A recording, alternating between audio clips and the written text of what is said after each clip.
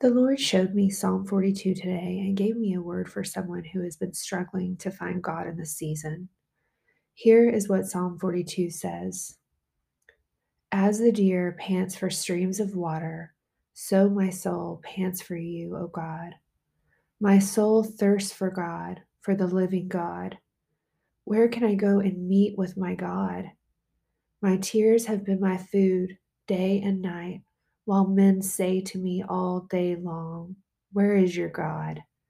These things I remember as I pour out my soul. How I used to go in with the multitude, leading the procession to the house of God with shouts of joy and thanksgiving among the festive throng. Why are you downcast, O my soul? Why so disturbed within me? Put your hope in God, for I will yet praise him, my Savior and my God. My soul is downcast within me. Therefore, I will remember you from the land of the Jordan, from the heights of Hermon, from Mount Mizar. Deep calls to deep, and the roar of your waterfalls. All your waves and breakers have swept over me. By the day, the Lord directs his love. At night, his song is with me, a prayer to the God of my life. I say to God, Why have you forgotten me? Why must I go about mourning, oppressed by the enemy? My bones suffer mortal agony as my foes taunt me, saying to me all day, Where is your God? Why are you downcast, O my soul? Why so disturbed within me? Put your hope in God, for I will yet praise him, my Savior and my God. For the person who is battling depression, loneliness, separation, maybe even isolation, this psalm is for you. You might be living life with a mask, the you that you let the world see, and the secret you who battles the same thoughts and feelings as the psalmist wrote. This psalm was written by one of the sons of Korah who was a temple musician. What this tells me is that even though someone who was appointed by God to lead others in praise can keep struggles buried deep inside of them that perhaps no one will ever know or see. But let's remember that the struggles are there whether you choose to let others see them or not. God sees them, and he sees you. This person might call themselves a Christian, but their life and possibly even their secret life testifies against them. They're doing things that they know do not please God in an effort to soothe themselves. But I'm here to tell you that secret sins are not a security blanket for the believer, or anyone else for that matter. They wind up causing guilt, self condemnation, and even shame. The psalmist even cries out to God, asking, Where are you? Why have you forgotten me? Why must I go on feeling this way, suffering?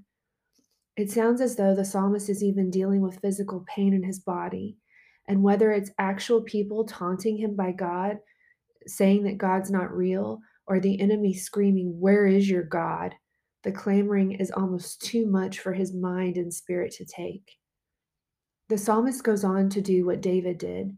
He spoke to himself in truth, declaring, in spite of what he was feeling, in spite of his physical pain, in spite of the mocking by the devil and others. He says, Put your hope in God, for I will yet praise him, my Savior and my God. He says, My soul is downcast. Therefore, I choose to remember from the land of the Jordan, from a place where you parted the waters for our people, a place where we stepped into our promised land, a place where you commanded us to set up memorial stones that we would never forget the great things you did for us in Egypt, that you did in the wilderness of our lives. I choose to remember the good things you've done for me and believe you're the same God. You've still got good things for me. The deep things, the deep love of God is calling out to the deep things in you, the person he knows you can become, who he created you to be, that the devil or maybe even you've tried to bury yourself. He's calling to the deep hurts in you. Some of those hurts have been caused by others, while you also have afflicted yourself with many of the wounds you carry. You might be in a place now where you feel forgotten by God, but the psalmist says, by the day the Lord directs his love. At night, which is the literal night, but also the dark times in our lives, his song is with me. In other words, I pray to God.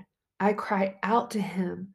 I cast my deep hurts, my pains, and my pleading prayers out to him. He hears you. He is listening. He's waiting for you to drop whatever you've been gripping onto and come to him wholeheartedly so he can heal you. The Lord gave me this word this morning to share. Here, it sounds like this, okay? This is what I wrote. Stop drinking from the wrong wells. You've tried porn. You've tried relationships. You've tried filling yourself at the work well, at the wells of owning things you thought would make you happy and satisfied. Are you satisfied? No, you are still thirsty. Your soul pants for water that it knows not of, and everything else has left you dissatisfied. You can consume and consume, but I tell you, it will never satisfy. Your thirst only gets greater. The holes, the gaps, they only get wider. How much longer will you resist coming to me to quench your thirst? My water satisfies. My well never runs out. It bubbles up and becomes springs of living water inside of you. You will find rest, peace, and joy at my well. I bid you to come. This water doesn't sour after you drink it. It doesn't cause shame, guilt, or bitterness. It's a water you can swim in. You can float in it. My water washes the stains of bitterness, rejection, and condemnation off of you. Come in and believe. Be immersed. Be changed.